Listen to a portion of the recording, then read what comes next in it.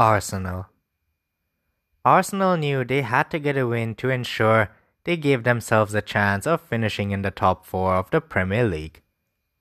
However, they couldn't fight back from Murray's penalty kick and thus aren't forced to watch Chelsea and Tottenham finish above them in the Premier League.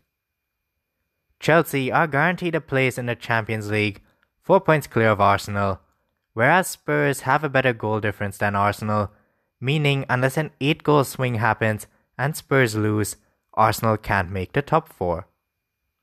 They have recently dropped points against the likes of Wolves, Palace, Leicester and now Brighton, all games in which they were expected to pick up maximum points.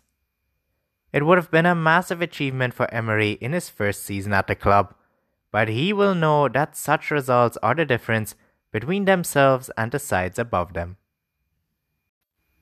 Pierre-Emerick Aubameyang.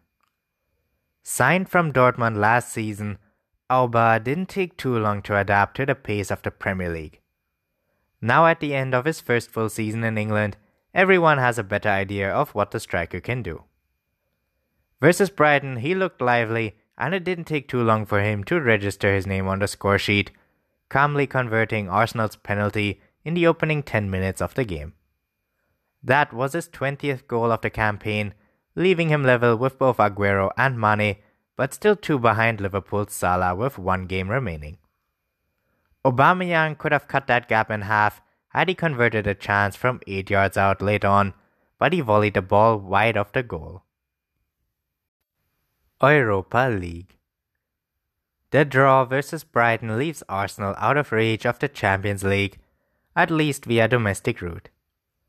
Emery will now know that the only realistic way his side can get back into Europe's biggest competition is by winning the Europa League.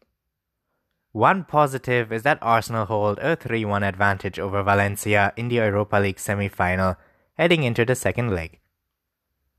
A win against Brighton would have put less pressure on that tie, but now there's so much at stake. It'll be interesting to see how Emery and the squad can hold their nerve in a surely hostile and intimidating environment. A poor result out in Spain will not allow Emery and company to enjoy their summer, with Arsenal fans demanding Champions League football next season. Glenn Murray. Who would have thought that at the age of 35, Murray would still be one of the most important and influential players in the Brighton squad? After falling behind, most would have believed Arsenal would push on and find more goals to ensure their top 4 race went down to the final day. However, after Solly March was fouled, Murray was the man to step up and draw his side level, as a result scoring his 200th goal in professional football.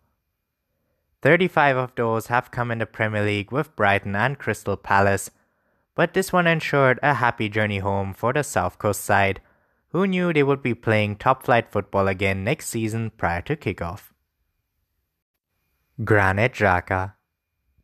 Brighton was a vitally important game for Arsenal, who could not afford to pick up anything but maximum points in their pursuit of Champions League football. Their form of late hasn't been great, but that has been partly down to individual errors, with this week's fool being Granit Xhaka. He struggled in their last Premier League game at Leicester, and he was the man to allow Brighton back into the game. With Solly March heading towards the box, Xhaka's ill-advised attempt to tackle the onrushing March led to Brighton being awarded a penalty kick. It means the Arsenal defensive midfielder has now given away more penalties with 4 than any other player since he joined the club in 2016.